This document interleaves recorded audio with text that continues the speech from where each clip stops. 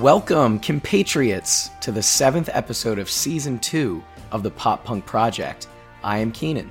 Hello, I am Mike, and I salute my fellow countrymen who are joining us this week.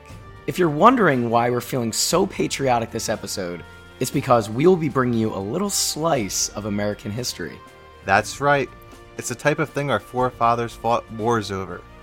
It's partially the reason this great nation of ours was founded in the first place. It's a true symbol of American freedom, Mike. It's the Offspring's album, Americana. While we'd love to continue with this history lesson, it's about that time, Keenan. Let's grab our muskets and stage dive in. Charge!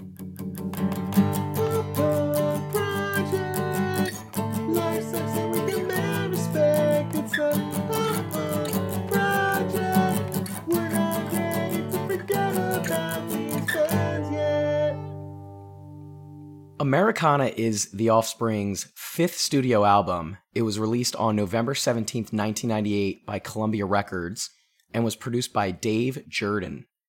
The members of the band at the time were Dexter Holland, he's the lead singer and rhythm guitarist, Noodles, who is the lead guitarist and provides backing vocals, Greg Kay, who plays bass, and Ron Welty, the drummer.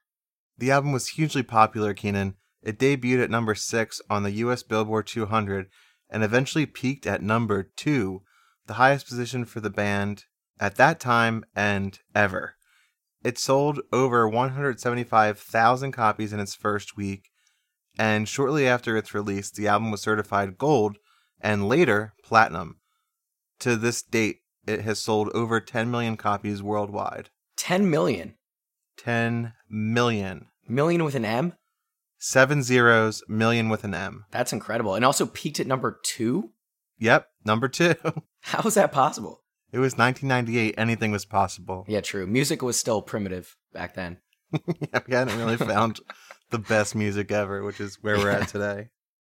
This is the band's second best-selling album after their 1994 breakout, Smash. The album was called Smash. Hopefully that's clear. Smash was a smashing success. It was promoted with a worldwide tour and an appearance at the infamous Woodstock 99 festival. What do you know about Woodstock 99, Mike? I know. I'm glad it's never happened again. Was that the last Woodstock? Yeah, you know what? I feel like they might have tried to do one more, but I couldn't be certain on that. 99 was trying to celebrate an anniversary of the original Woodstock. Obviously, it's notorious because so much went wrong. There was mud fights, there were fist fights. Think Firefest before Firefest. Oh, it was that bad? Maybe not that bad because nobody went to a deserted island and couldn't fly home. That's true. But I'm surprised we haven't talked about this yet. Maybe when we discuss Limp Bizkit, we'll include a portion about Woodstock 99. There you go. I know they were a part of it as well.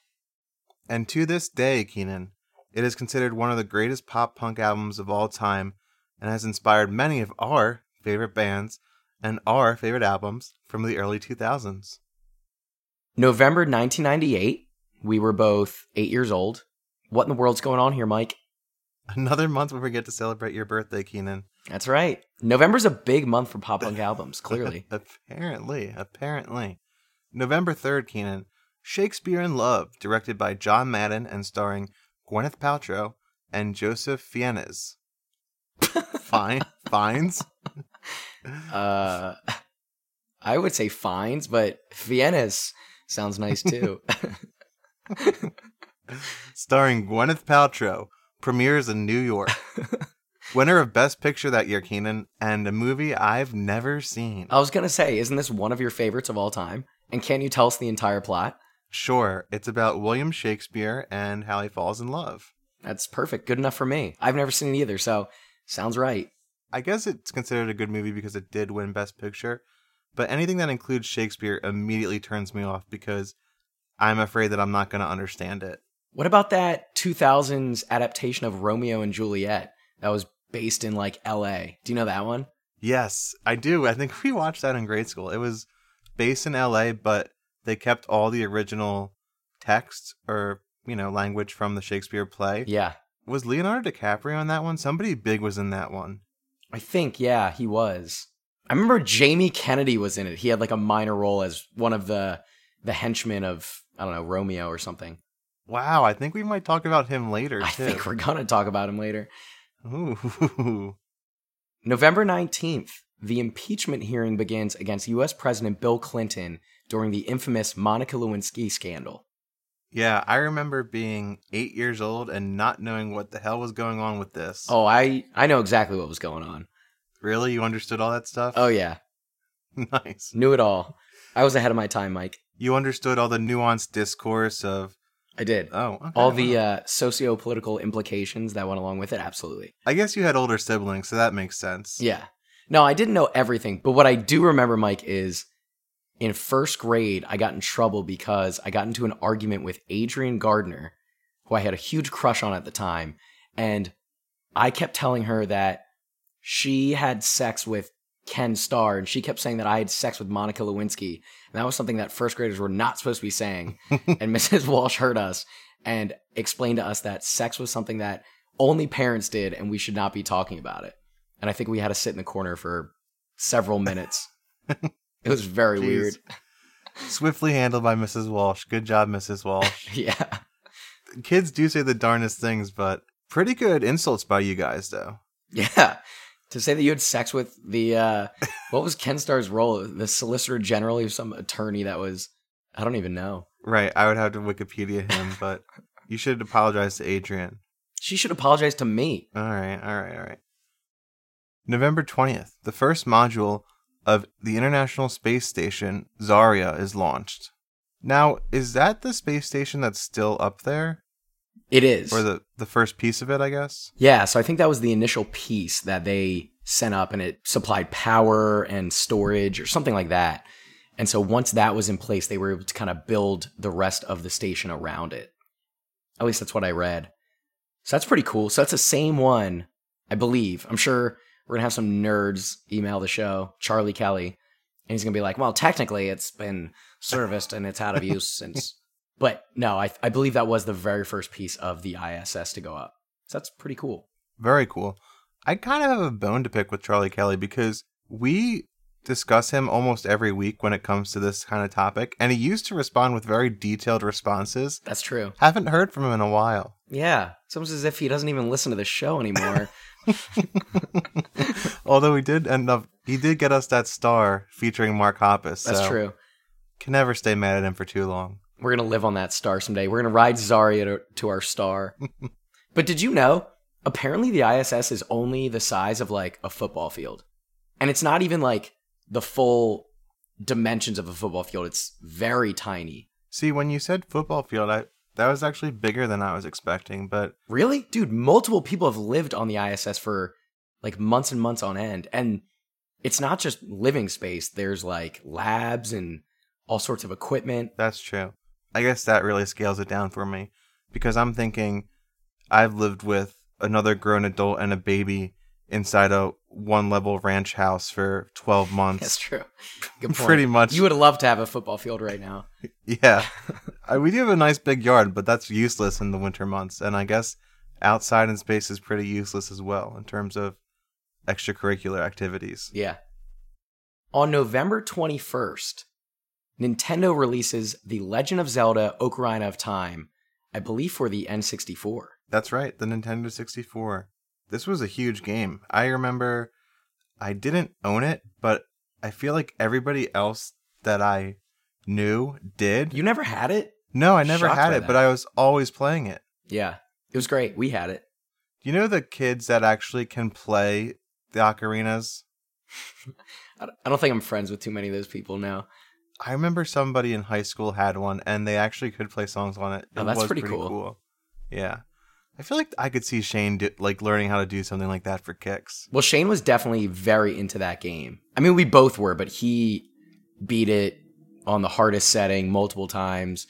He was pretty obsessed with it, and he had the sequel games, and I remember it being an awesome game. I didn't really have the patience for it because there was a whole story to it. Like, if I went back today, I would love to play that game again. Yeah, maybe that's why I didn't have it. I wasn't a huge RPG kind of guy.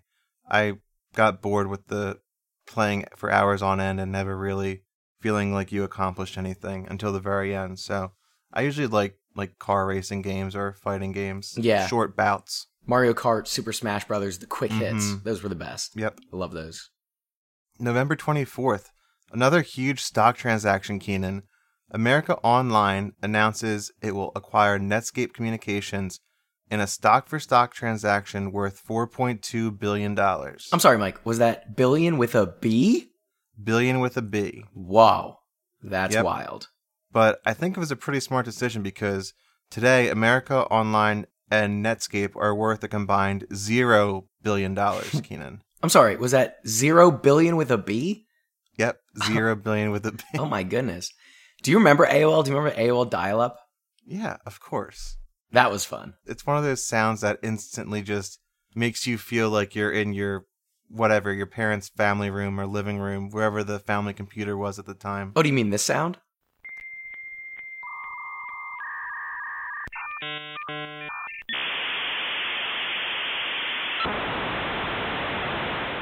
Once the telephone became separate from the dial-up, that tone was gone, right? That was only when it was kind of dialing into the phone line, that sound? That sounds right, yeah.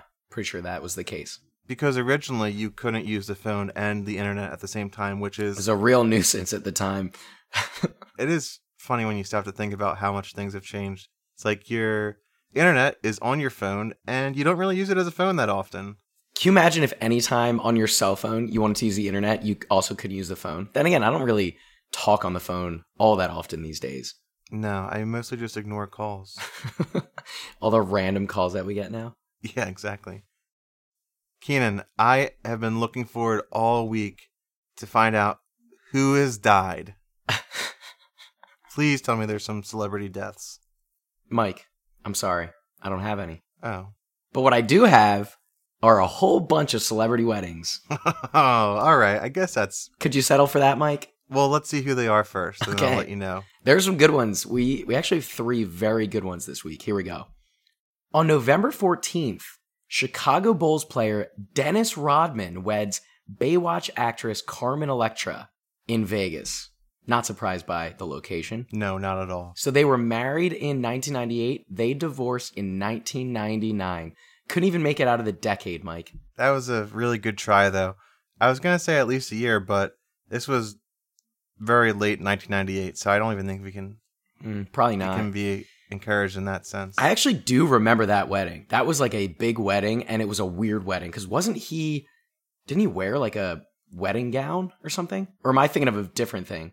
I'm not sure if it was for this occasion, but I know I've seen him in a picture where he's wearing a wedding dress before.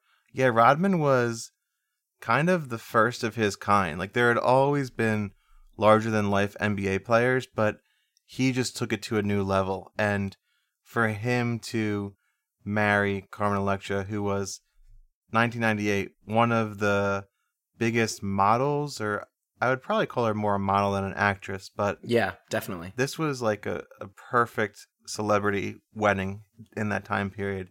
And they actually touched upon it in The Last Dance, that documentary that came out. I was just thinking that, yeah. They talk about their relationship. Right. There was a whole episode or portion of an episode talking about how Rodman would need nights off from games and he would just go to Vegas and party and just get completely burnt out and then just come back and play and like act like it was like nothing ever happened.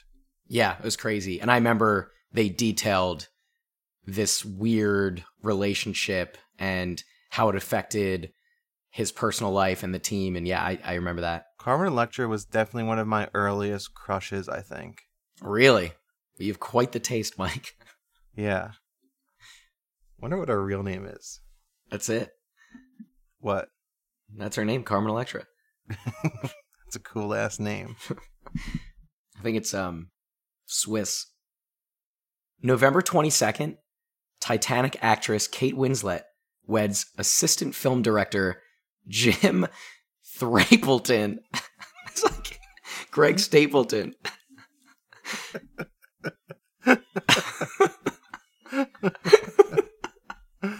Is that a typo? Is his name really Jim Thrapleton?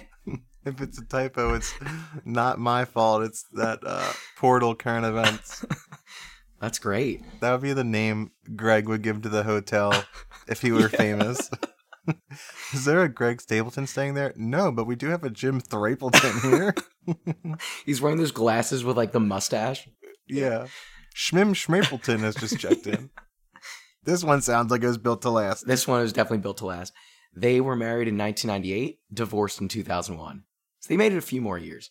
Yeah, that's pretty good. That's very good. Kate Winslet, this was, let's put it in perspective, Keenan. She was on top of the world in 1998. She was on top of the world, yeah. And on top of a boat, and on top of a door. She was on top of everything, yeah. Yeah. Including Jim Thrapleton, it would appear. Michael! I'll probably cut that out. Never understood the real appeal of Kate Winslet. Oh, yeah. The guy who was into Carmen Electra. Yeah. Scumbag. Kate Winslet just isn't my type. Nice, wholesome British lady. She's British, right? Not for me. Yeah. Okay, good. I need a party girl like me. That's true. Go to Vegas. Let's just get married in Vegas. You are a party girl. You're right. Yeah. Well, I hope you have some good news for me because we have two duds. The weddings themselves are great, but the outcomes are very discouraging to me, Keenan. Please tell me there's some hope on the horizon. Oh, Mike. Boy, do I have some big news for you. November 28th. Actor and martial arts expert Chuck Norris. Have you heard of Chuck Norris, Mike? Yes, Keenan, I have. He's a pretty big deal. He's a very strong and brave man. That is true. That's what he's known for. On that date, he weds former model Gina O'Kelly. Where else, Mike? In Texas. Walker, Texas Ranger, Keenan. That's right. So appropriate. And guess what, Mike? What? To this day, they're still married. Oh, yes. That's some good news. Love wins out after all, Keenan. Chuck Norris, I mean, he's just a nice, wholesome guy. Very badass. Almost godlike in many ways. Yeah, I think he was kind of turned into that through the Chuck Norris joke phenomenon, which, for the life of me, I can't remember a single one of them, but I know they were quite the thrill back in the day. They were. They were pretty funny. Do you remember any? One I remember, Mike, is when God said, "Let there be light," Chuck said, "Say please." So dumb. Hold on, let me do one more. It was so easy to be funny once upon a time. I know. Chuck Norris doesn't read books. He stares them down until he gets the information he wants. I remember telling those funny jokes. The dinosaurs looked at Chuck Norris the wrong way once. You know what happened to them? They're extinct. That's right. Oh, you better watch out how you look at Chuck Norris. Chuck Norris can dribble a bowling ball. Chuck Norris's tears could cure cancer. Too bad he never cries. Yeah. That's a good one. Chuck Norris counted to infinity twice. Holy shit. Chuck Norris can speak Braille. Okay. Champions are the breakfast of Chuck Norris. These are so dumb. Chuck Norris once won a game of Connect 4 in 3 moves. Chuck Norris can kill 2 stones with 1 bird. So Chuck Norris can play the violin with a piano. None of this doesn't even make sense. Chuck Norris makes onions cry. It's like Chuck Norris drinks beer through his ears. That's not one of them. No, that's pretty much what we're getting towards. Chuck Norris can build a snowman out of rain. All right, stop reading Chuck Norris jokes. Chuck Norris can tie his shoes with his feet. Can you imagine? All right. So what's the purpose? When Chuck Norris does a push-up, he's pushing the earth down. That one's pretty cool. That one's definitely cool. All right, stop doing these. All right, let's move on. This album is sometimes considered a concept album because there's really only one main overarching theme throughout the album. It contains themes of unhappy American lifestyles. Speaking of the album, shortly after its release, Dexter Holland explained that the songs on Americana aren't condemnations. They're short stories about the state of things in this country and what we see going on around us. The Offspring wanted to expose the darker side of the American culture and explain that it may look like an episode of Happy Days out there, but it's really more like an episode of Twin Peaks. So instead of this really hunky-dory image of America that we all thought it was, there's a lot more going on behind the scenes, a lot darker, deeper things. Very cool. I'm sure we'll come to find a lot of examples of that, Keenan. A few come to mind already. Holland also explained that Americana served as a commentary on the American culture, satirizing hypocritical lives and political correctness. One of the influences was even the Jerry Springer Show, because that kind of showed the wackiness of the American people that was big at the time, being plastered all over daytime TV as the representation of America and Americans. Yeah, it feels like every song on this album could be an episode of Jerry Springer. You just sort of take it right from that show. Absolutely.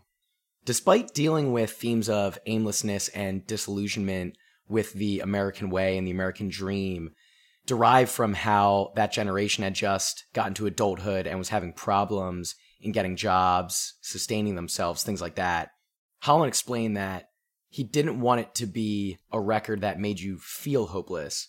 At the end of the day, he just wanted people to get something positive out of it, which is kind of funny because I feel like it's not a super positive album. No, not at all. Like when I was done listening to this album, I thought, wow, I don't feel great. I was honestly moved by it. Like it had an effect on me, but it wasn't one where I left thinking, I'm very hopeful for America. Yeah, there weren't a ton of positive messages. No. But maybe we can at least learn from them, Mike. Maybe that was the whole point. So you owned this album back in the day, did you not? Yeah, I was first exposed to the Offspring by, do you remember Kayla Mealy from Running Camp? Yeah, of course, yeah. We were going to like bowling or something, and she had her iPod, and she told me to listen to Pretty Fly for a White Guy. And I just thought that was the coolest song I had heard. There was like a couple different musical aspects to it. I was 15 at the time, so I probably could relate to being the white guy. You were a white guy at the time, yeah. I was at the time. I don't know. I did have this album. I don't know if she burned it for me after that or what, but it was funny because it wasn't one that was ever on very heavy rotation, but in listening again this week, it was one of those where I'm like, oh, I know this one. And couldn't have told you many of the titles, but when the songs were playing, I was kind of singing along like, oh, I actually know all these songs. So yeah, it was a couple years before we really got into this music, I would say, but it still managed to find its way into my Walkman back in the day. Great. How about you, big boy? I love when you call me big boy. I never had this album, I don't think. I think this is an album where... Idiot. You were sitting behind Kaylin and me on the bus, and you're like, hey guys, could I get an earbud? I was like, no. And he was like, no, get away, you freak. Remember that? Mm-hmm. But I never owned this album. I'm not entirely sure I've even listened to the entire thing all the way through. Because some of these songs, maybe I just haven't heard them in so long, but some of these I feel like I was discovering them for the first time. But I do remember the Offspring from back in the day because they had that one song, All I Want, on the Crazy Taxi video game. Do you remember that? It was featured in the video game. There you go. Okay. Yeah.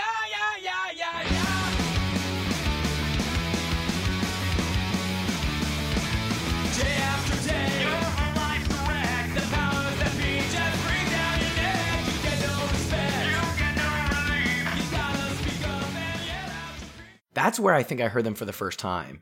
And I think from there I was introduced to this sound, which is a totally different sound than anything I was used to. And I became a huge fan. But the Offspring isn't a band where I sat down and listened to their albums from front to back, but it's a band where they're just a mainstay of pop punk. And so you always hear their songs. Over their long career, they have released a bunch of songs that you still hear today. And similar to what we discussed with Something Corporate last week, I would say they even bridge into the just punk variety. Like, I still hear these songs on WMMR and stations that are more focused on, like, harder rock. So they are, I guess, for our purposes, pop punk. But I wouldn't be surprised about hearing these songs on a variety of stations. Yeah, they're a lot more raw than a lot of the bands we've talked about during this podcast.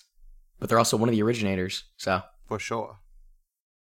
Track number 1 is called Welcome. Welcome to Americana. Please make your selection followed by the pound sign. Now, This is literally a 10-second long intro track with no music. It's like an automated operator, right? Yeah, and I think in a lot of ways it actually dates the album. This is like one of those hotlines that you would call if you're trying to place an order for, I don't know, something you saw on TV. Is that the vibe that you got from it? Yeah, I thought of how I used to call CVS for prescriptions. They had an operator on there that you just press buttons and get your prescription filled. Oh, was this in like the mid-2000s? Yep. Yeah, that's what it felt like to me. Like, it's almost as if you're calling into this album and you're selecting the Offspring. That's what you're going to listen to. That's, I Right. think, kind of what they were getting at. Welcome in, Mike. A fun little throwback to 1998, of which we'll see a few more. Yeah, we will. Track number 2, Have You Ever? Have you ever been at some place, recognizing everybody's face until you realize that there was no one there you knew? Well, I know some days my soul's confined, out of mind, sleep for it. I know some days I'm so outside, out of time. Have you ever falling? I'm falling, I'm falling. First thing I noticed, Mike, very raw punk sound. Oh, yeah. The blast beat, the distortion on the guitars. Other bands have distortion, but the sound that they've created, I think, is a lot different from your classic mid-2000s pop punk band. They definitely had a more distinct sound from a lot of the other bands I was listening to at the time. And for that reason, sometimes I felt a little more badass when I would put these songs on. And this was one of them. It's a great, upbeat second track, Keenan. I haven't done that in a while. I know. I was about to say, it's been a little while. I was kind of liking it, actually. Me not doing it? Yeah. No, I'm kidding. No, I'm kidding. I love when you do it. Only when it's actually upbeat, though. Probably because it hasn't been upbeat, maybe. Ooh, that could be too. The thing is, Mike, not only was the music more raw, but also the way that Dexter Holland sings, it's a very vintage punk sound. He's like that classic punk singer. Yes. I think we'll find out through a lot of these songs, he kind of isn't afraid to just say what's on his mind. He doesn't really hold back. Yeah. Nothing's sugar-coated on this album. Well, as we mentioned before, one of the things that they were trying to do is comment on political correctness, how everybody was trying to be politically correct, and they didn't want to be that. The song is a variety of themes, I guess, but in general, what I got out of it was just having a bad day or a rough go of it and wondering if it's just you or if other people feel this way too. Like this constant feeling of defeat and just nothingness. It's like, am I the only one that feels this way, or has anybody else ever felt this way? That's what the title's saying. Have you ever felt like this?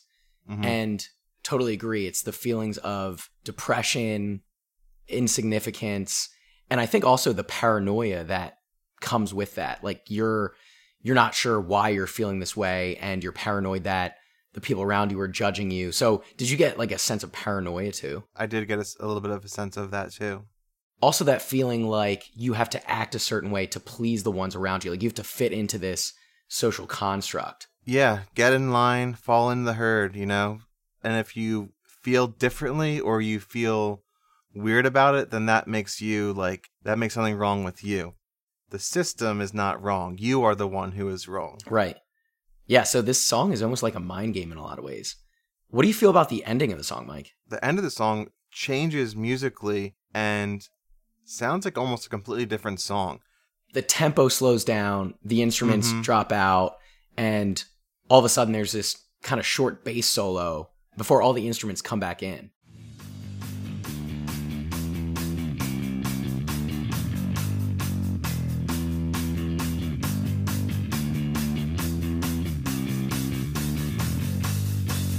When the truth walks away, everybody stays. 'Cause the truth about the world is that crime does pay. So if you walk away, who is gonna stay? 'Cause I'd like to think the world is a better place. But I think it's cool. I think it's actually one of my favorite parts of the album.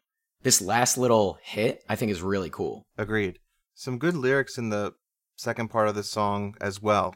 that line, crime does pay, that's kind of like a nice foreshadowing of this album for how these guys see the American culture. Like, you have all these big wigs in charge of things and a lot of criminal behaviors going on for people to get into those sort of places in life. Yeah, when they repeat that little part at the end, crime does pay, all I kept thinking was the truth of it is even when you're not consumed by your insecurities, even when you're starting to think positively and have a brighter idea of life and the world around you, the world's still a bad place. I don't know. It's a very cynical view on just culture. It is. You have to cheat to get ahead. Yeah. But there are some good lyrics on this track. One that's always stood out to me was in the first verse. Have you ever walked through a room, but it was more like the room passed around you? Wow. You know that one, Keenan? Oh, yeah. And that reminded me of like those situations where you might be at a party and you feel out of place and it's just like you're stuck in like a frozen in time sort of deal and everybody else is buzzing around you. Parties, Mike. What are those? I honestly couldn't tell you at this point. It's been a long time. But I also thought of those times when you're driving. Do you ever drive and you almost like come to, like your mind is just Oh, yeah. focused on so many things and you suddenly are like, oh, wow, how did I get here? Like you're in a regular routine drive and you're at a completely different part of the drive than you were expecting. I think they call those micro sleeps. I think that's like a real thing, and it happens to people where your brain just sort of checks out and then checks back in, and it always happens when you're driving. Not always, but it's very common when you're driving. Yeah, like you put the car in park and it's just like, wait, I'm here. Yeah, it's so weird. Kind of scary, but that's what I thought of, like the world just passing by as you're suspended in this car, this state of motion. Yeah, you feel almost not conscious in a way, right? Track number 3. This is one of your favorite pastimes, Mike. Staring at the Sun. This song made me miss Donald Trump. Yeah, me too. That's all I thought of when I read that title. Actually, one of his favorite pastimes. Baby, life is like a ride on a freeway, dodging bullets while you're trying to find your way. Everyone's around, but no one does a damn thing. It brings me down, but I won't let them. If I seem fake, well, you'd be correct. And if I don't speak, it's 'cause I can't disconnect.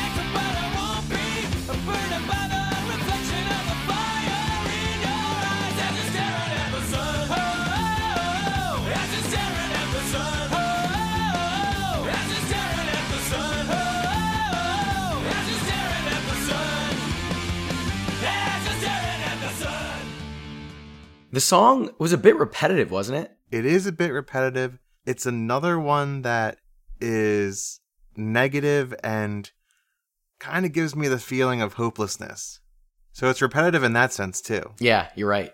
It's this message that life is hard and the people around you aren't there to help you. Like nobody's there to give you a hand. Exactly. Keenan, not only is life hard, but get this. Maybe life is like a ride on a freeway, dodging bullets while you're trying to find your way. Where is this guy driving? Got him. Just dodging bullets? Like, come on, man. In LA, which is where they're from. Life's not that bad. In LA. Not every day. You'd be surprised, Mike. You really can't dodge a bullet with a car anyway. Sure you can. Okay. You just don't drive good enough. I think Staring at the Sun also reminds me of that portrayal of the American people that you see on shows like Jerry Springer or Maury Povich, where just this underlying feeling that we're all really dumb. Yeah. Like, I think of a guy staring at the sun, like, mouth agape, just going, huh? And just having his vision ruined. And Yeah, I think it's even more than just dumb people staring at the sun. I think what they're saying is that these people are self-destructive, because when you stare at the sun, you're hurting your vision, hurting your eyes, you're doing something that's bad for you. So I think he's saying that the American people are super self-destructive. People on the Jerry Springer show are just ruining their own lives with this stupid drama. But at the same time, they're saying, don't allow people with these self-destructive tendencies to bring you down. The lines, but I won't be burned by the reflection of the fire in your eyes as you're staring at the sun. So he's going to overcome that. He's not going to let these types of people bring him down. I guess I consider it bleak but hopeful. Things might be bad, but you can still try to do everything in your power to control what you can and make as much positive out of these negatives as humanly possible. This line also has my tattoo line, Keenan. Really? Oh, this is a good one, because there are some good lines in here. I think this is a line where 14, 15-year-old me heard this and just thought, this is pure poetry. This is the deepest thing I've heard in my life. There's more to living than only surviving. Maybe I'm not there, but I'm still trying. Man, yeah, that one is deep for a 14-year-old. And still, I just got chills. Don't know about you. Yeah, a little bit, yeah. Okay. I mean, yeah. All right, so where do you want to get this one? That's that hopeful optimism, Keenan. And everybody knows you are a huge optimist, yes. I am. Maybe today's not going to be the best day ever, but you survived. That's right. You got through. Where will I get this? Where would the Offspring want me to get this? Maybe like on my neck? Yeah, I was just thinking that. On your neck. Like on the front of my neck, like near the Adam's apple, that area. Yeah, so when you're looking up, staring at the sun, everybody can see it. Perfect. Yes. Yes. That's great. Hopefully tell me to stop. That was also one of those things when you were little. It's like, don't look at the sun for more than 7 seconds or you'll go blind. That was all fake. I've done it multiple times. I'm fine today. And my dad's an eye doctor, so, you know. You could just fix your eyes anyway. Yeah, I'll just get new eyes.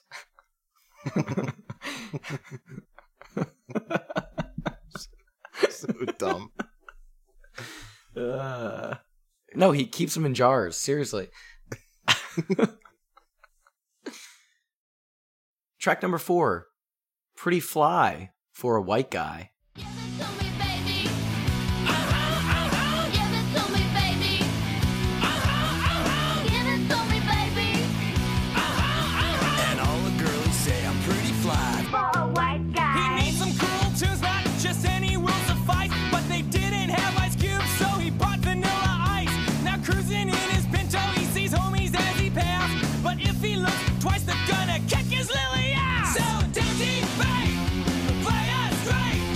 You know he really doesn't get it anyway. Gotta play the field and keep it real. For you know way, for you know way. So if you don't break, just overcompensate. At least you know you can always go on regulate. The world loves wannabes. Hey, hey, do that brand new thing. Mike, I will say, this song could have been written about you. You're basically the flyest white guy I know. Thank you, Keenan. And that's not because you look like a fly. Right. I'm no Jordan in the Failure's Not Flattering No. music video. That's right, no. Although I think we'll come to find out that there's a lot of tongue-in-cheek in this one.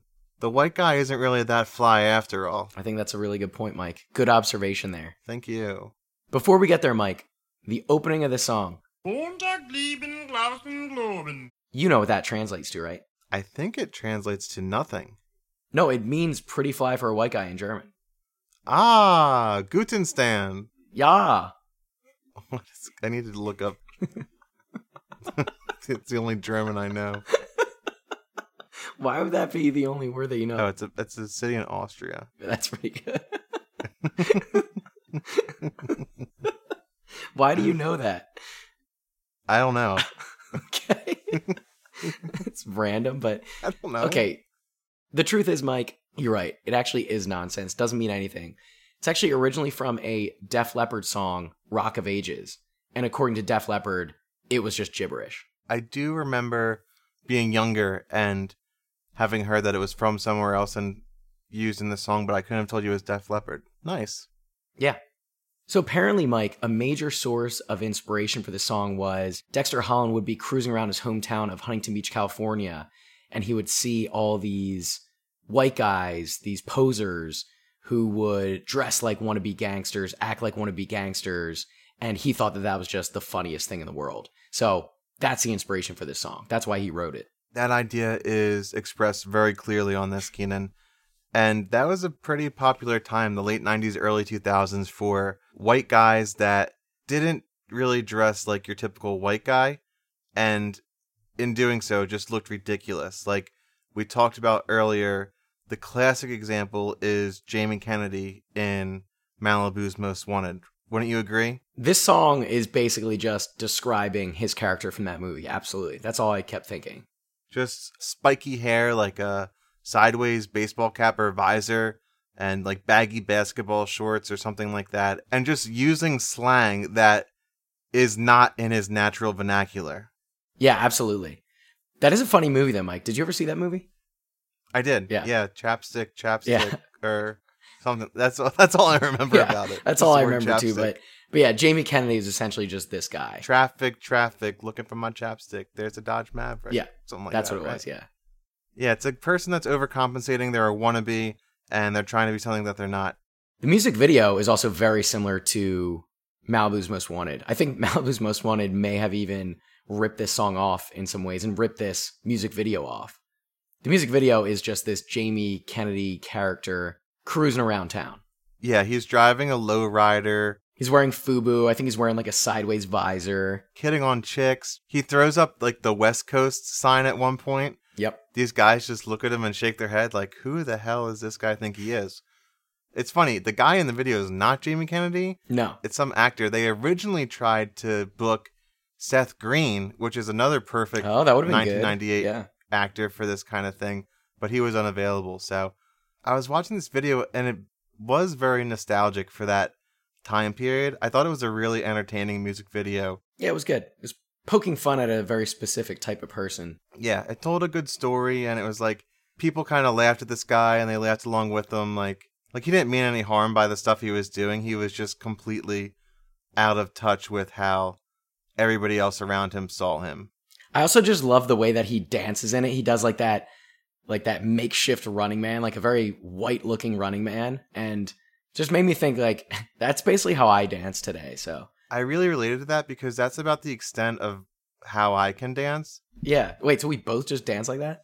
Oh, that's not good. I know. I hate weddings. I hate, like, Abby yells at me if I'm not dancing. And then when I go dance, she just makes fun of me the entire time. Yeah. Damned if you do, damned if you don't, Mike. Yeah. So I just hang around the dessert table waiting for the cake. Dancing at the cake table. I sift through the cars and take the checks. Can we make Dancing at the Cake Table the name of our first pop punk album, please? That sounds good. But yeah, solid music video. The song has a ton of pop culture references that, again, date it, but are great nonetheless. He wanted an Ice Cube CD, but all they had was Vanilla Ice, which is the perfect rapper for this guy to be listening to. Classic. Yeah. A misheard lyric, Keenan, that a lot of the lines in the song actually are kind of fast-paced, so I missed them. But the line, at least you'll know you can always go on Ricky Lake, I always heard that as grow up and relate. Oh, really? Yeah. Yeah. That is one that I actually had no idea they referenced Ricky Lake. I didn't know what they were saying, to be honest, but this was the first time I saw Ricky Lake, and I was like, oh yeah, that was one of those sort of trash TV shows, right? Kind of like Yep. a Jerry Springer, where people would air their problems on national TV. And another one, I asked Abby before we started recording, any thoughts on The Offspring? And all she said back was she sang, asked for a 13, but they drew a 31. Yeah, the tattoo Like, that's one. all she had to say. I'm like, anything else? She's like, Yeah. no, that's all I remember. The guy goes to get a tattoo. He wants a 13 Yeah, and ends up with a 31. So which I think is a reference to MS-13, right? The gang. it could have been that. I wasn't positive how long that's been around. Definitely since the 90s. I think so. I mean, I'm not positive, but I'm pretty sure they've been around for a while. Okay. I also read a theory that M is the 13th letter of the alphabet. So people that are like potheads or smoke marijuana get the number 13 tattooed on them. Oh, really? No idea if that's the case or not. No idea if that's the Oh, that's case. interesting. Another explanation could be when you go into a tattoo parlor and they have like the samples up on the wall, just like give me a number 13 and say it's this badass skull, but the guy gives you like a 31 and it's like a unicorn or a pony or something. Oh, I gotcha. Okay. We're definitely too white to fully understand that reference. You might be right, Mike. And you might be white, Mike. And another one, how they say kick his lily ass. Because I was just thinking like, they could have said so many words that would not be okay. I know, that's such a cool thing to say, dude. I know, they picked the perfect word. And then did you read about what lily-livered means? No. Lily is like a clear or like non-color, and livered would be like what they used to eat in England. So if you were lily-livered, it's like you had no food in your stomach, you're just like a Oh. weak person. Oh, shit. Yeah. So that's what lily ass comes from? Yeah. But I just always thought, like, Damn. in 1998, they easily could have just said, kick his ass. And then it's like, you know what I mean? It's like, thank God they chose the word lily. Yeah. The word lily is timeless. Can't get in Yeah, trouble for that. apparently. At least for now. The last thing I will say, Mike, is this is kind of a cop-out, but a doppelganger this week, or a fake doppelganger, is Weird Al's song, the spoof of this song, Pretty Fly for a Rabbi. You remember that one? I do.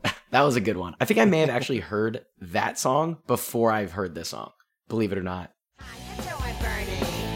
Oi vey, oi vey. How you doing, Bernie? Oi vey, oi vey. How you doing, Bernie? Oi vey, oi vey. All the goyim say I'm pretty fly. Track number 5, The Kids Aren't Alright. We were young, the future was so bright. The old neighborhood was so alive. And every kid on the whole damn street was gonna make it big and not repeat. Now the neighborhood's cracked and torn. The kids are grown up, but their lives are worn. How can one little street swallow so many lives? Chances grown, nothing's free. Longing for used to be. Still it's hard to see. Fragile lives, shattered dreams.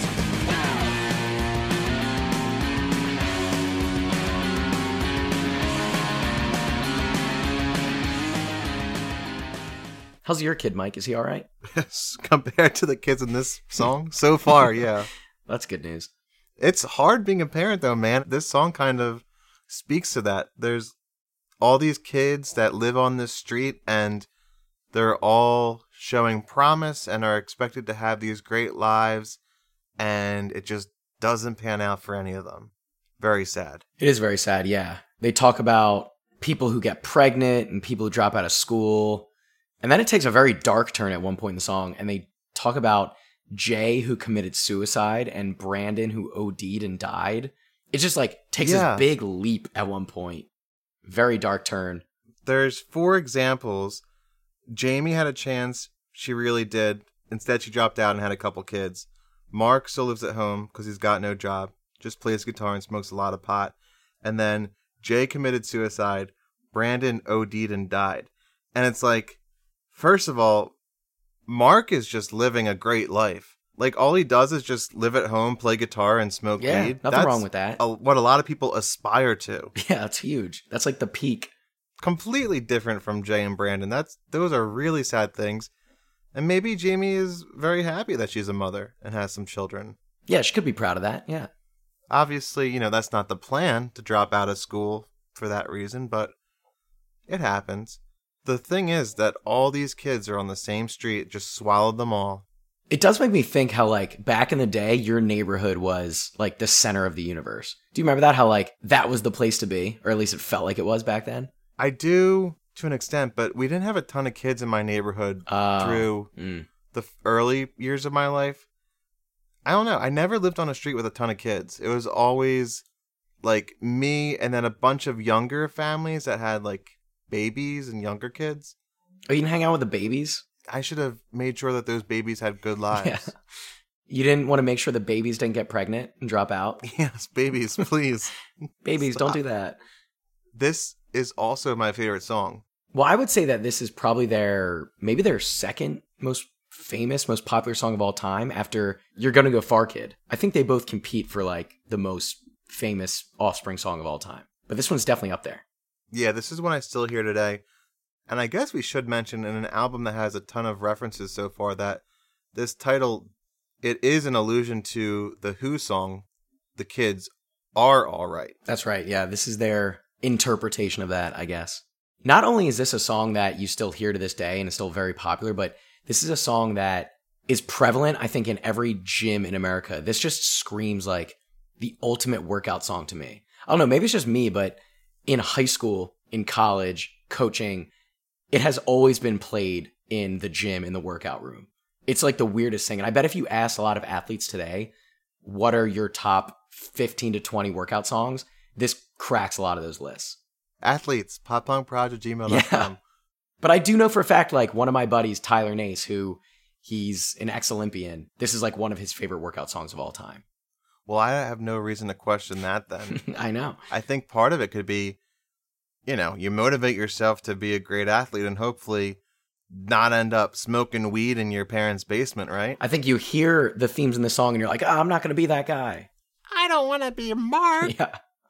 The music video for this one was, I thought, very interesting. This is one of those music videos where I feel like they wanted to just utilize some technology. It was like the All American Rejects music video for Time Stand Still, where they had this like time capture technology they just wanted to use over and over again. This one, it was like this weird green screen visual effect where they could morph one person into another. And they're like, oh, let's just make a whole video out of this. Yeah. And it shows people in like promising parts of their adolescence, like somebody's lifting weights, somebody's like accepting an award or a trophy, and then it just devolves into like people shaking, depressed, crying. It's all these people that are supposed to succeed in life, and it just doesn't pan out for them for whatever reason. My favorite part of the video is at one point, one guy comes out of somebody else's butt. Did you notice that? That was a good part, yeah. It's like a girl, like a cheerleader girl or something, like bends over, and then you have to watch the video because it sounds insane, but it's constantly just forms morphing into the next form. Yeah, but weird. The transition is a guy just comes out of her butt, and then it's like his turn to be on the screen. I thought that was an interesting but odd choice. The one part that I like is when there's two people working out. There's one guy who's like lifting weights and a girl who's doing curls, but she's like the bottom half of him. And if you just look very quickly, it looks like it could be some like shrimp or something, like this weird underwater creature. It looks very weird. Yeah, they don't always have legs. No. It's an interesting video. Yeah.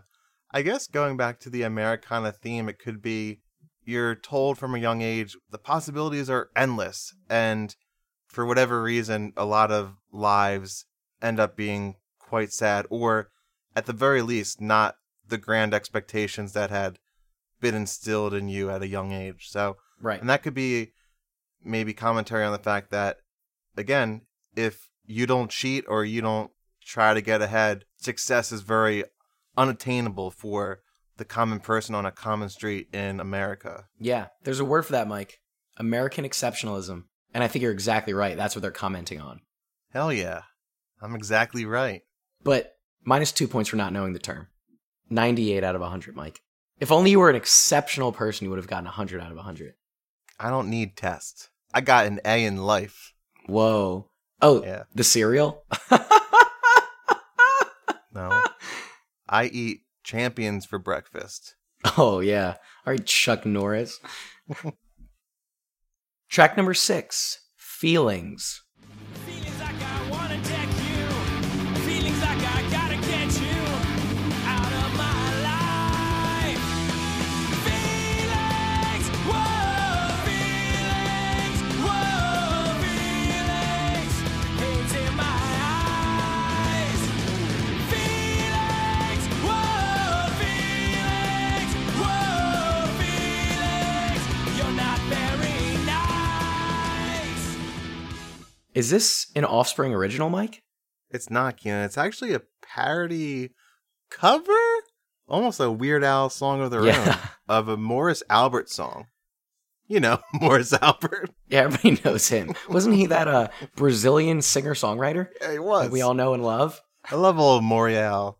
Yeah, he had this song called Feelings, and it was a very soft rock song. It was like soft piano, acoustic guitar. It was a love ballad. His song was about the feelings of love. Feelings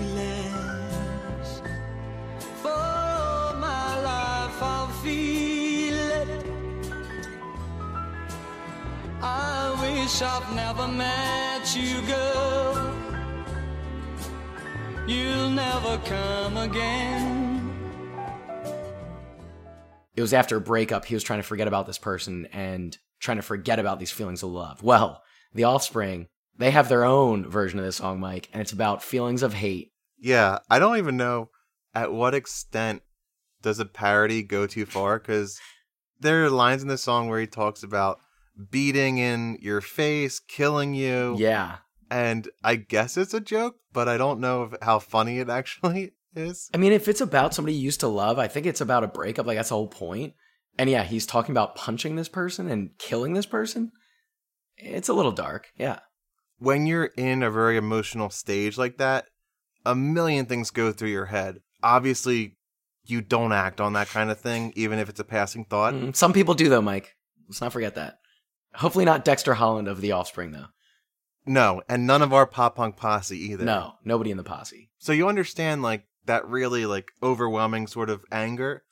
It's just weird when it's in a song and it's like, it's an upbeat, like, da-na, like, Yeah. the whole rest of it's like cool, and then it's like, oh wait, no. Yeah. It was interesting. I thought it was a little strange. I wasn't entirely clear on why they wanted to cover that song specifically. I wasn't sure what the connection was. Me neither. I don't know. Yeah, it's, I guess sometimes okay to have a nice angry song. So this is a cover, and it's something that reminded me of a long lost memory. I have a little bit of a story, if that's okay with you. Sure. So I always knew this song was a cover. Like, I knew it had been, like, the feelings had been done somewhere else. I thought that there was a song called Felines, like cats, like the animal cat. Yeah.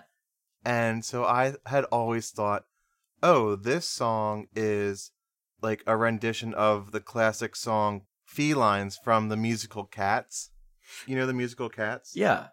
So when I was listening and researching this album, I'm like, oh, let me go find the Cats version of this song. And I found out that that doesn't exist. And it was just a song on Sesame Street called Felines. How did you make the connection? I'm so confused. Like, why did you think The Offspring would have done that? Because at a young age, I had watched Sesame Street and heard the Felines song. So when I heard the Offspring song, I knew that it was like a parody of that song. Oh, really? Yeah. Wow. But that is- thought the song... But then I thought the musical Cats took the original version of Feelings, turned it into the song Felines. My head hurts. Does that really not make sense? I mean, it kind of makes sense.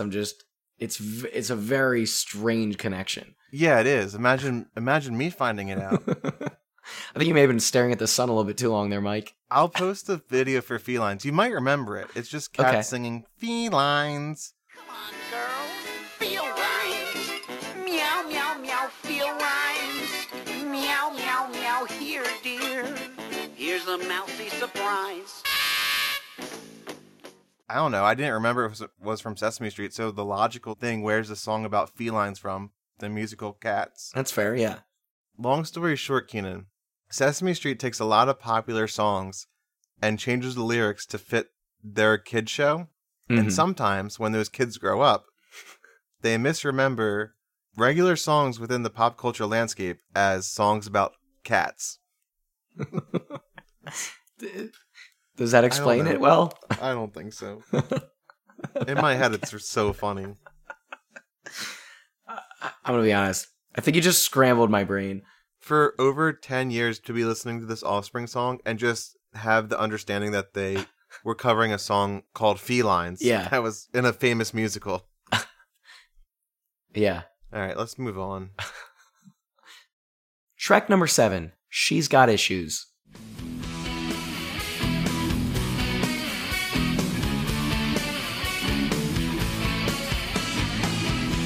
I'm seeing this girl and she just might be out of her mind.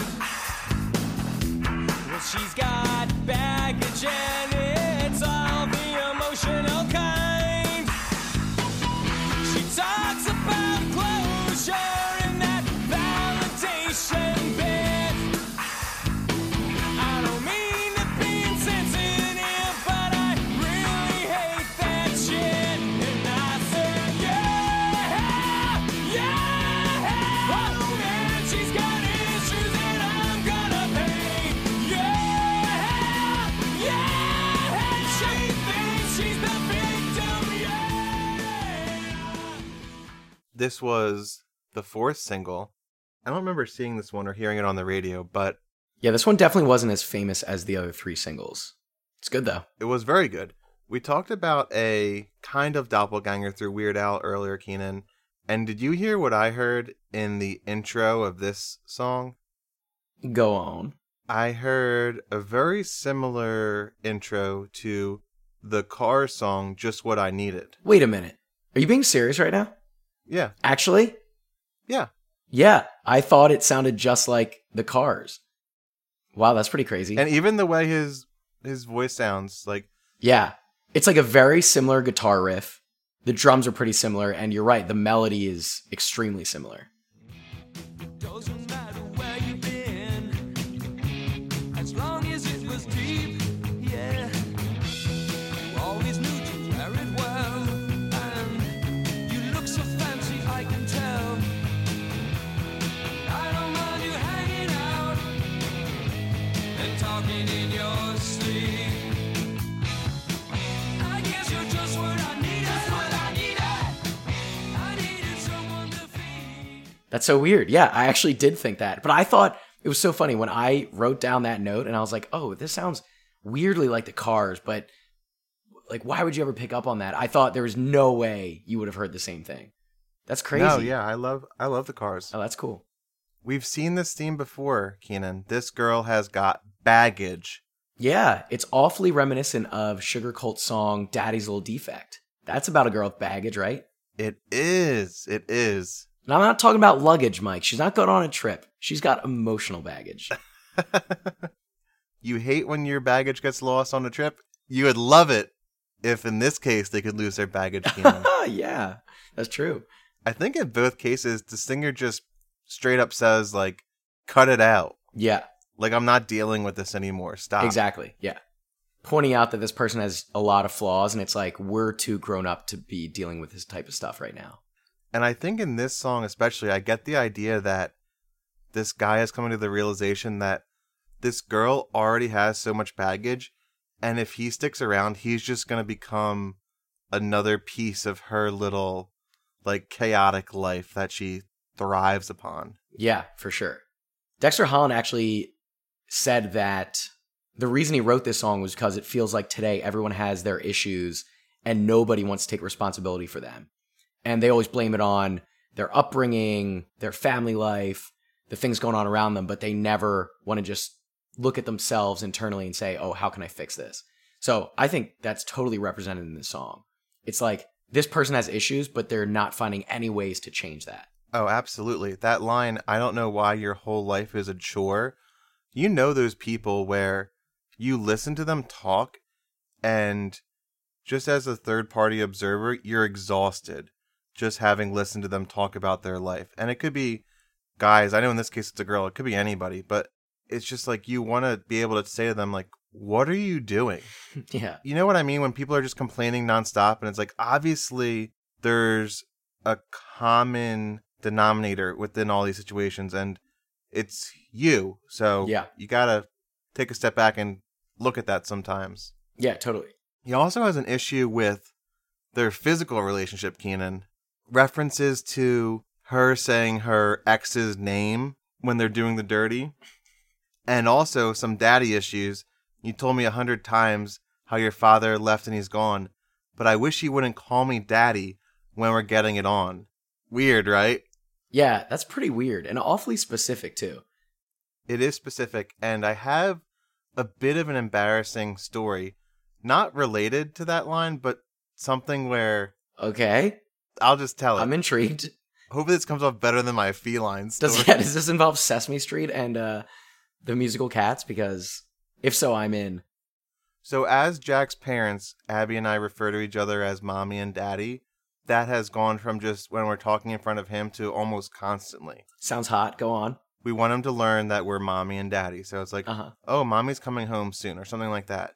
So sometimes that happens in places where it's not as appropriate. Abby, my sister-in-law Janie, and I were playing mini golf in Ocean City this past summer. And at one point I made like either a hole in one or like a really long putt. And Janie said, "Great putt, daddy." And I'm like, maybe don't call me that like in in public. the middle of Congo Falls mini golf. Yeah. Like luckily it's like, social distance and all that. So nobody was really around Yeah. us. But I was like, that could have been super weird, especially because I was not just with Abby and Jack. Yeah, but, you're like, with multiple women. 2 women. Yeah. Really, really bad look. Kind of a cool look, but very bad look. Yeah, Mike, that was pretty fly for a white guy. Hey, nothing wrong with some alternative lifestyles. That's okay, Mike. Yeah. Nothing to be ashamed Yeah. of. Not for me. We get a good kick out of that story. So that wasn't as weird as it sounded, right? That was pretty good. There is a music video for this song, and it has a familiar face, Mike. Did you pick that face out? Yeah, I was so proud of myself because I was pretty excited to see it too. about halfway through, it was when she's waiting on the train platform. I'm like, oh my gosh, who is it? Who is it? I saw the bangs. I saw the eyes. The eyes do it for me. I know who it is when I see the eyes. Yeah, little doe eyes. Let's say it at the same time. You ready? 3, 2, 1. Zooey Deschanel. Yeah, it was Zooey Deschanel, Mike. Pre-fame, but this was prior to any really big thing she had done. I think Elf was when she really got her start, and that was 5 or so years after this. Yeah, so she was still trying to make it. I thought that was pretty crazy. So I guess she's the girl with issues, but not really. Like, she doesn't have a ton of... She's seeing cartoons. Everything around her is just a cartoon, basically. I'm not even sure if she's seeing them or if it's like... I guess she is. Oh, I think she's seeing them. I think they're saying that this girl's crazy. She's seeing these delusions around her. Okay. It's an interesting use of live action versus cartoons, and the cartoons are used to illustrate exaggerated versions of all these things in our daily lives. I don't know. I thought it was really cool. It was cool. Yeah, it was a cool video. It reminded me a lot of have you ever seen that movie back in the day called Rock-a-Doodle? Where it's half cartoon, half live action. Do you know what I'm talking about? With Chanticleer, the rooster. I know what you're talking about, but I can't tell you. I don't think I've ever seen it. Oh, okay. It reminds me of that. Does it play guitar and wear sunglasses? Is it like an Elvis chicken, essentially? Yeah, it's an Elvis chicken, yeah. Okay, I do remember that, yeah. That's the movie. Well, it's basically parts of it are sort of live action, and then it becomes cartoon, and then back to live action, and it feels a lot like that. The difference is, the main character... Rock-a-doodle. Dude, it's so good. The difference is, it's not a crazy girl who's delusional. It's this little kid who's just in his own imagination, essentially. But for whatever reason, that was one of my favorite movies back in the day. I kept thinking of that. That's awesome. No, I kind of want to watch that, though. It's really good. I kind of want to rewatch it. It looks like the exact same animation as Fievel. It's very similar, yeah. Cool. It's good. A lot of good tunes in there. Track number 8, Walla Walla. That sounds goofy, Mike. What does that mean? Isn't that the Pollywog from Gullah Gullah Island, Keenan? I think you're right. I think it is. No. It's Binya Binya. Yeah, that's right. That car looks so tempting, so easy to drive. Just like that apartment that you burglarized. You started to run, but didn't get far. 'Cause under your arm was a VCR. Hey, Walla, I'll see you in a Walla Walla. Tap on the wrist when I'm not this time. Hey, Walla, I'll see you in a Walla Walla. Folsom Prison is the destination. Hey, Walla, I'll see you in a Walla Walla. Tap on the wrist when I'm not this time. In this game of life, we're all just brothers. Rehabilitate with all the others. Walla Walla is referencing Walla Walla, Washington, where the Washington State Penitentiary is, Mike.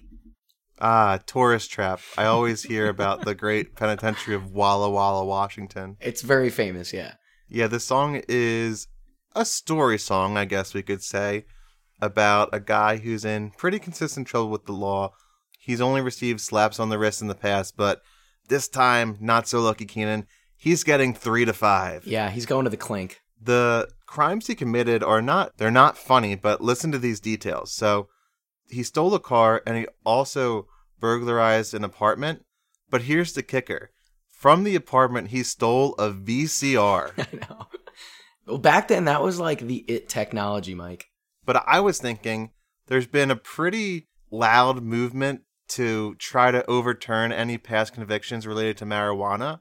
I also would like to make it a point of this podcast that any past VCR convictions also be overturned. Okay. We're going to take that stand. I'm okay with that. So if there's anybody still serving time in Washington State for the stolen VCR back in 98, we will fight for you. Yeah, we got your back. God, talk about a dated line. There's so many just dated references in this album. That's just one of them. But to me, this whole song was just so absurd.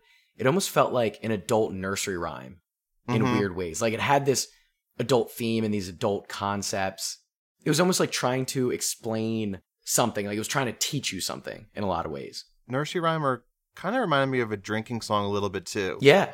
Yeah, it could be that. Like a Dropkick Murphys, Flocking Molly kind of song. Well, yeah. Aren't those drinking songs just like adult nursery rhymes in many, many ways? Essentially, they're easy to remember Yeah. and very repetitive. Yeah. So that's all it is. No, it was funny. I mean, also very cartoon-like song. I got this feeling of like Cops and Robbers. But I also kept thinking of like the Benny Hill song. You know those scenes where people are like running indoors and then out the other one? And Yeah.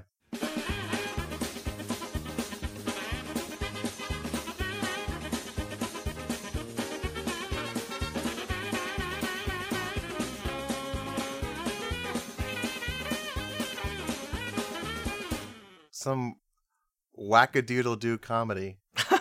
Rockadoodle. Yeah, you could play that on this dude's stolen VCR, probably. Yeah, that was probably like sold millions of copies on Yeah. VHS. Track number 9, The End of the Line. Uh-oh, Mike. Fun and games are over. Sad song. Sirens flash is gone, and we're left to carry on. All the memories are too few. When the pastor's music plays and that casket rolls away, I could live again if you just stay alive for me. Please stay down, you left me here alone. It's the end of the line. Please stay, I can't make it on my own. Make it it's the end of the line. It's the end of the line.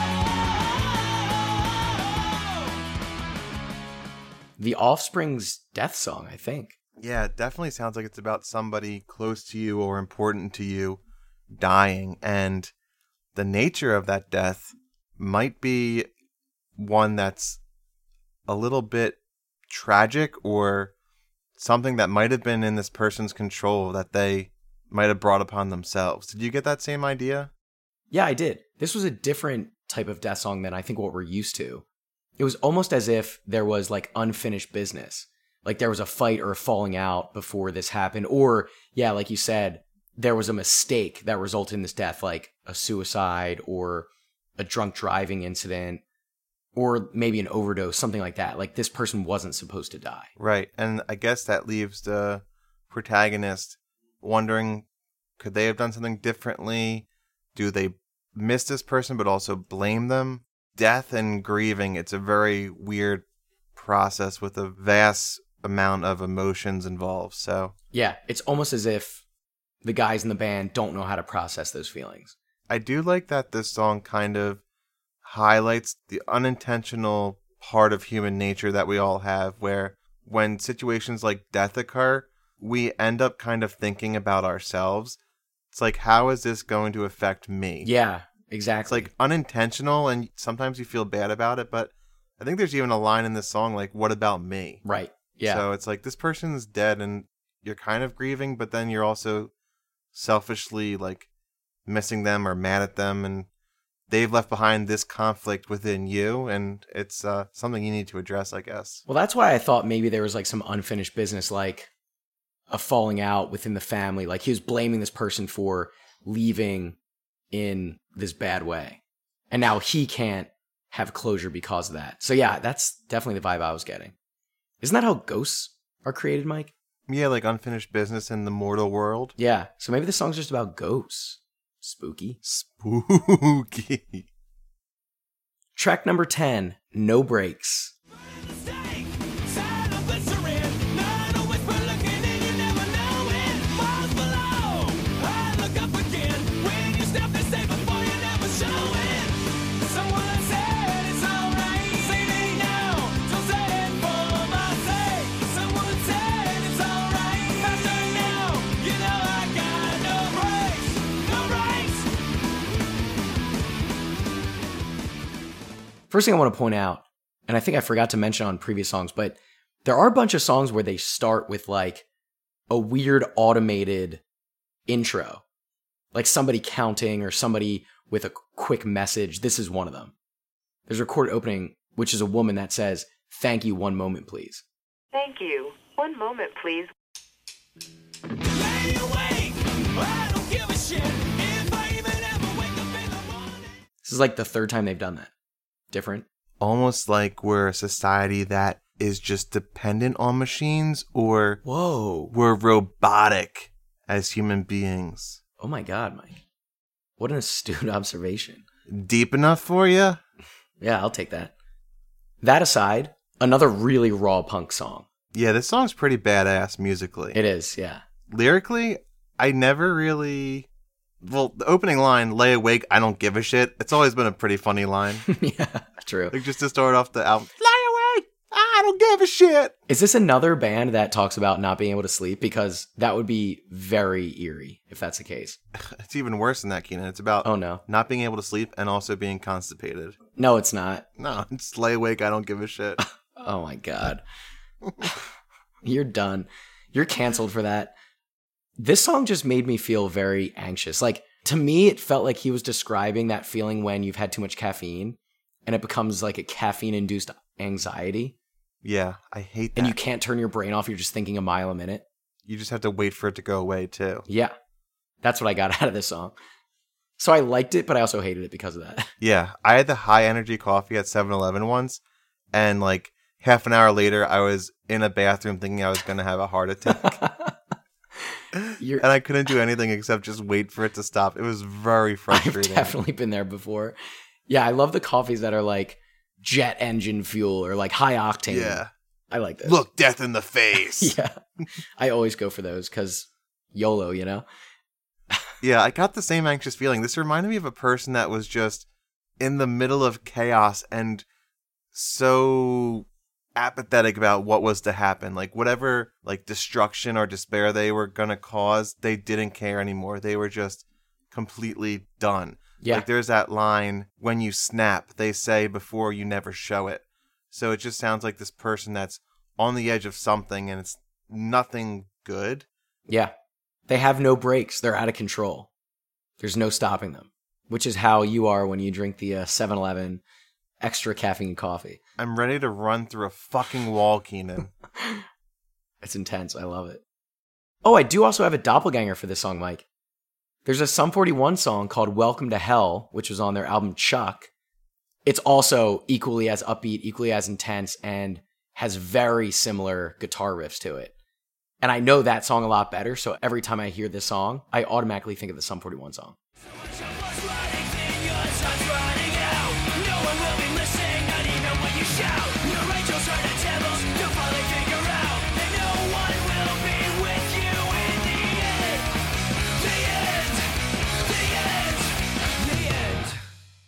Track number 11, "Why Don't You Get a Job?" That's what I think about you all the time, Mike.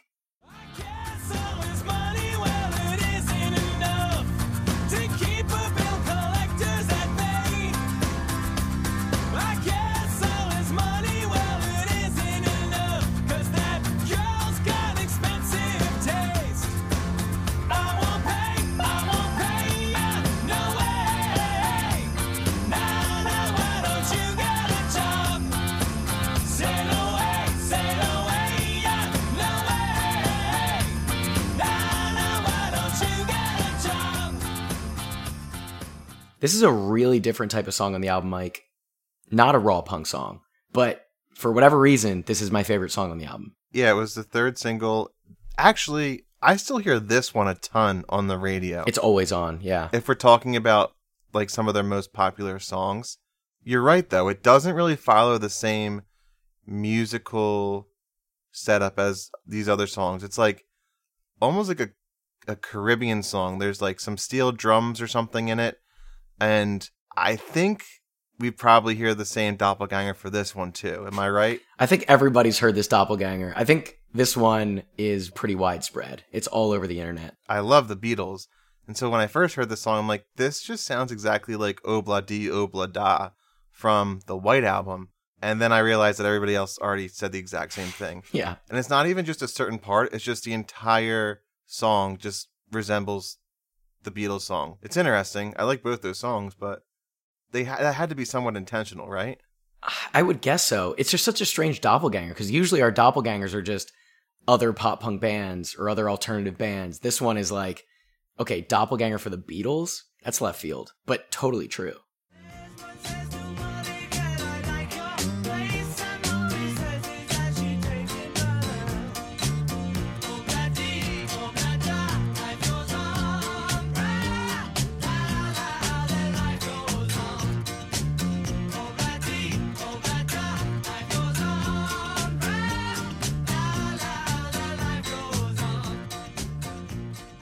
It does kind of relate because Obla Di Obla Da is kind of a really different song on the White Album. Like, a lot of those songs are darker in nature, and that is just like this really upbeat, like silly song. And this one's kind of similar. It's like, it's definitely happier than some other songs, at least in the way it sounds. And what it's about isn't necessarily awful. It's just complaining about your significant other. Yeah. It's a one-sided relationship where you make all the money, she takes all the money, or vice versa. And that's really it, I think, right? Yeah, I was trying to think if there was more to it, but it's like they really just want them to get a job. Yeah. They're tired of fronting for all the bills. Yeah. And more broadly, it's like, okay, carry your weight in this relationship.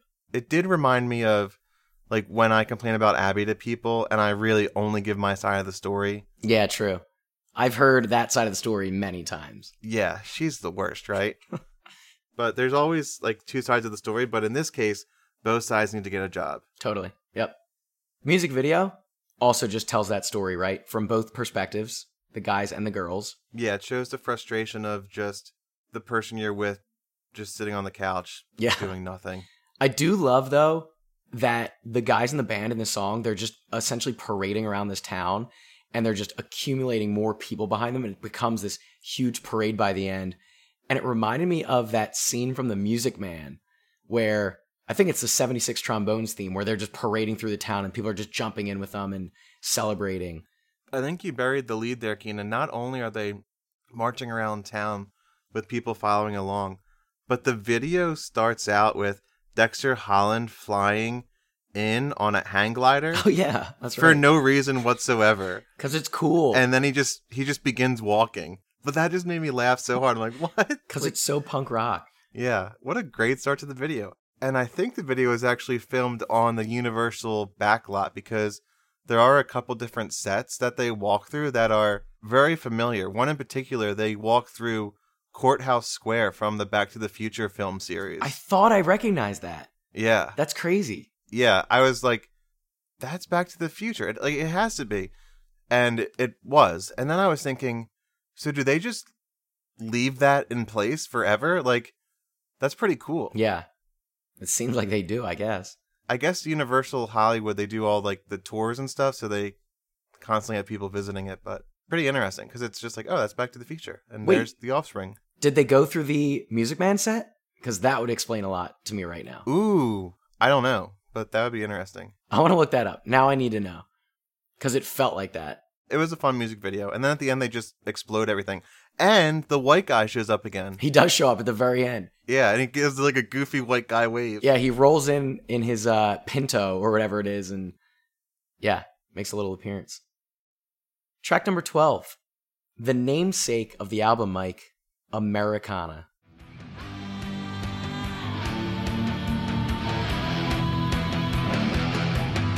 Well, I'd like to tell you all about my dream. It's a place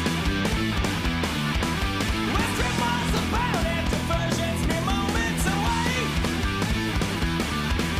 Where culture's defined by the ones least refined, and you'll be left behind if you don't fit in.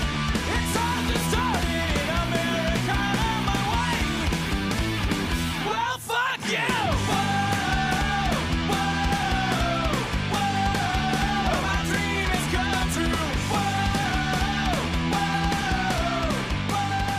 My vision has come true. Right away, I thought this song had a very AFI sound to it. I was getting AFI vibes. Or AF vibes. Ooh, I like that. Clever. You want to know something kind of cool though, Mike? This is just a weird coincidence. I was hearing AFI in the song, and then I was looking at Wikipedia, just reading about this album, and it turns out that Davey Havok, the lead singer of AFI, actually sang backup vocals on Pretty Fly for a White Guy. How random is that? Wow. That is random. The song itself is a pretty cynical view of the American dream. More like the American nightmare, Mike. Am I right?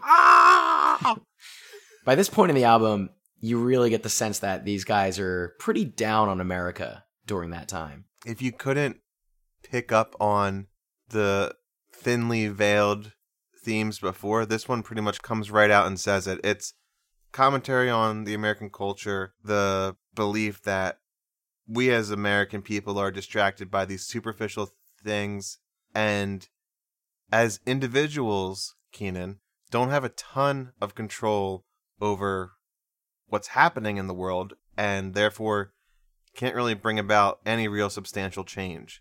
Pretty pessimistic. They dive pretty heavily into politics in this one. They use the lines, "My rights are denied by those least qualified, trading profit for pride, but it's okay." Yes, that one made me think like, oh, that's a good line. And my future is determined by thieves, thugs, and vermin. Yeah, that's another one. Like the second song on this album, these thieves, these people that have cheated to get ahead, are now running everything, and they don't care what effect it has on the little guy. It's just these politicians, corporations, conglomerates that are only in it for the bottom line. I think they do a good job, too, of just portraying this fact that, like, the album's called Americana, the song's called Americana, and in my mind, at least, I always think of Americana as, like, the kitschy kind of, like, stuff you might find in a Cracker Barrel, you know? Yeah. Like old Coca-Cola signs, like Yep. these nice relics of the past that remind us, like, America's awesome and isn't this cool? When in reality, it's kind of, we have this 2020 vision of the past where everything was perfect. And that movie Pleasantville, have you ever seen that movie? Oh, yeah, it is like that. You're right. Yeah, you just think of like the 1950s family where like everything's perfect, but Right, exactly. that movie, it's like they start to chip away at this perfect exterior and really show the true like inner feelings of people, and it's not all this rainbows and butterflies kind of stuff. Yeah. I just think it's funny how, like, we always blame the other generations for what's wrong, which I think they're doing too. They're blaming this older generation, which has all the politicians, for ruining the American dream and ruining American culture. Like, look at us. Like, we look at the older generation, we're like, they're the reason that we're in this terrible place right now. And then we look at the younger generation, we're like, oh, they all suck. Like, there's no hope for us if they're the future. They're Yeah. stupid. It's kind of funny. Like, we are the best generation, in my mind. That's true. I mean, the boomers did cause all of this, Keenan. But that's what I'm saying. Like, they really did. Yeah, well, the boomers probably think that, well, who are the ones before them? I have seen a lot of millennial versus Gen Z wars going on in the interwebs recently. Yeah, it's huge. There's a lot of people getting offended that Gen Zers think millennials are lame or wear stupid We're clothing. not lame. Or... Look at us. We make pop punk podcasts. We're cool. I know. I think I am lame though. Yeah, you're lame. Yeah. We're not the dopest trip we think we are. Track number 13, Pay the Man.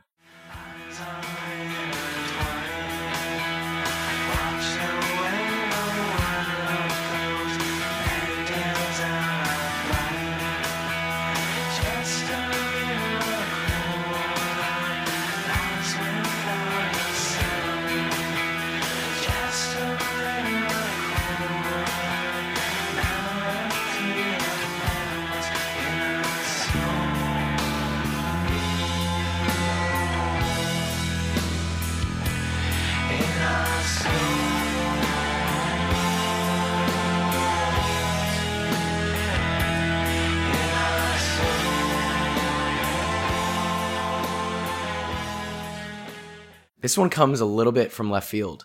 Yeah, I noticed it's much longer than a lot of the songs we talk about. It was 8 minutes long. It's very long, and it's also like two different songs in one. Yeah. The intro is almost like a snake charmer kind of song. Yeah, it's really psychedelic. Like doodle doo doo doo, like almost like an Aladdin kind of song. Yeah, it's like something you would hear in a hookah bar. Like a hookah bar, but I also thought it would be a great theme song for the Super Mario 64 desert level. Oh, yeah. Thought it would work really well there, too. That would be good. Maybe they just stole it from that. Is that the doppelganger this week? Super Mario desert level? Yeah, that's our 17th doppelganger this week. Yeah, there's been a lot. A lot of weird ones, too. But you're right. Then it completely shifts into just a rock song, right? Like, not even like punk, just more like classic rock, I guess, or modern rock. I don't even know. I thought it was like a good old-fashioned, old-school hard rock song, like something you might hear Led Zeppelin make.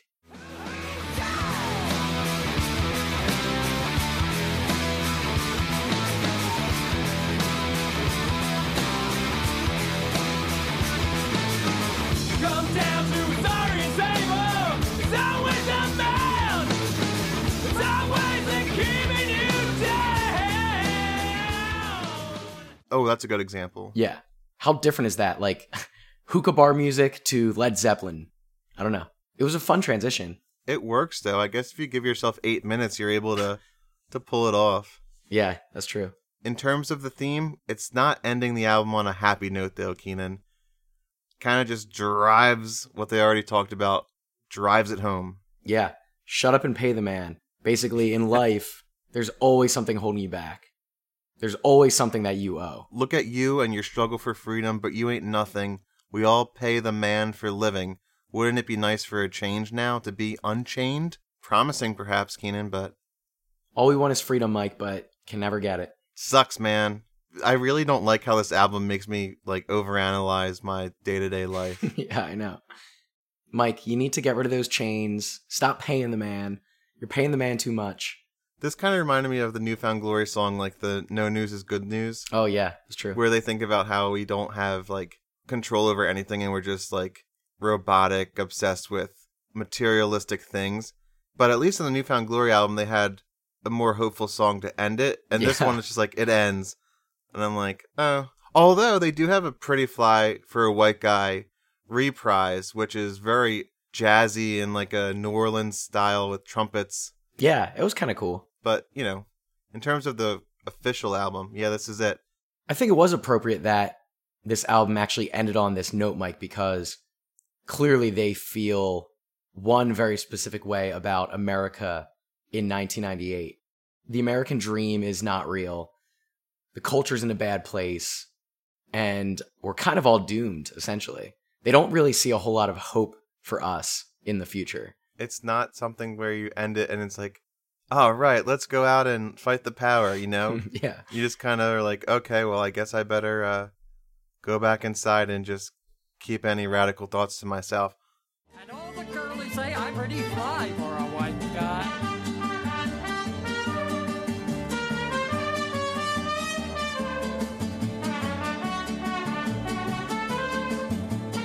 Uno, dos, tres, cuatro, cinco, cinco, seis.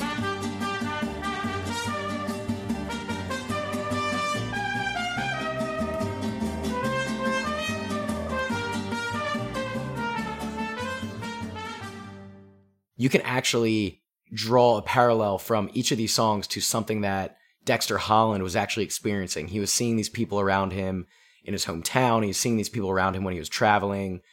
He was actually viewing these things on TV, and he was like, oh, there is something definitely wrong here. So I do like that there are real world examples of why he thinks America is in the place that it is. Definitely.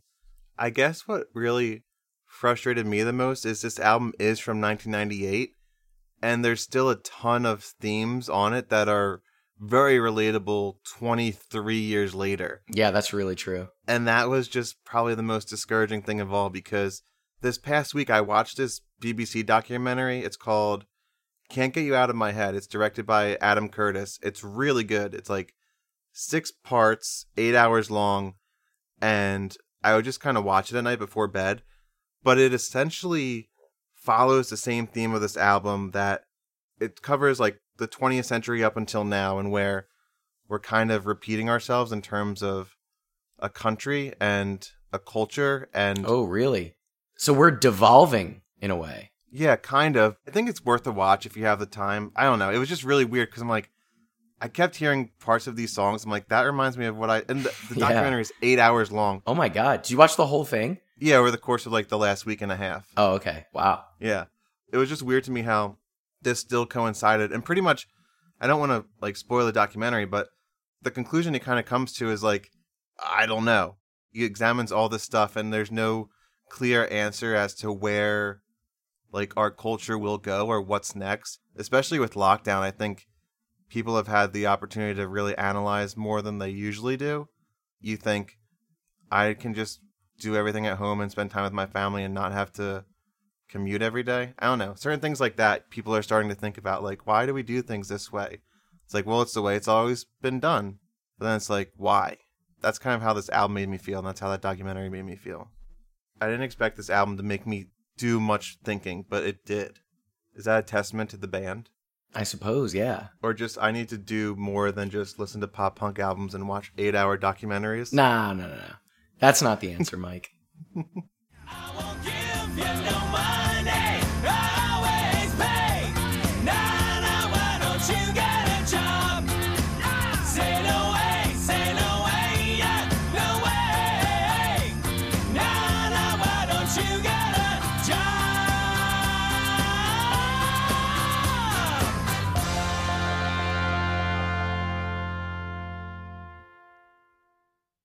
Hey, that's something everyone can enjoy.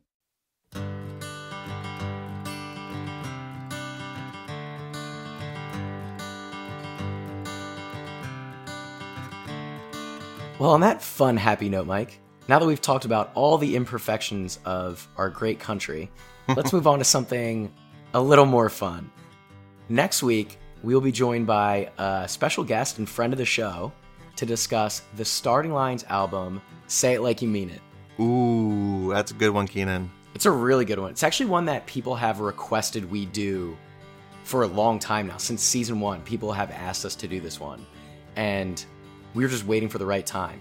Got a really cool guest lineup. Should be a lot of fun. I guess we could say it's a friend of the show and also our big contest winner from season 1. That's right, yeah. The big Instagram Guess the Guest contest from the Kev Meda Knuckle Puck episode. It'll also be historic in the sense that it'll be the first woman host of the Pop Punk Project ever. Whoa, that's true. Good tease, Mike. Isn't that exciting? Very exciting, yeah. It'd be nice to have a female voice on here for once. I'm kind of getting sick of our voices, to be honest. I know. It's awful. Stupid, ugly voices. To match our stupid, ugly mugs. Until then, Pop Punk Posse, hit us up online. poppunkproj@gmail.com, Instagram and Twitter at poppunkproject, and patreon.com/poppunkproject.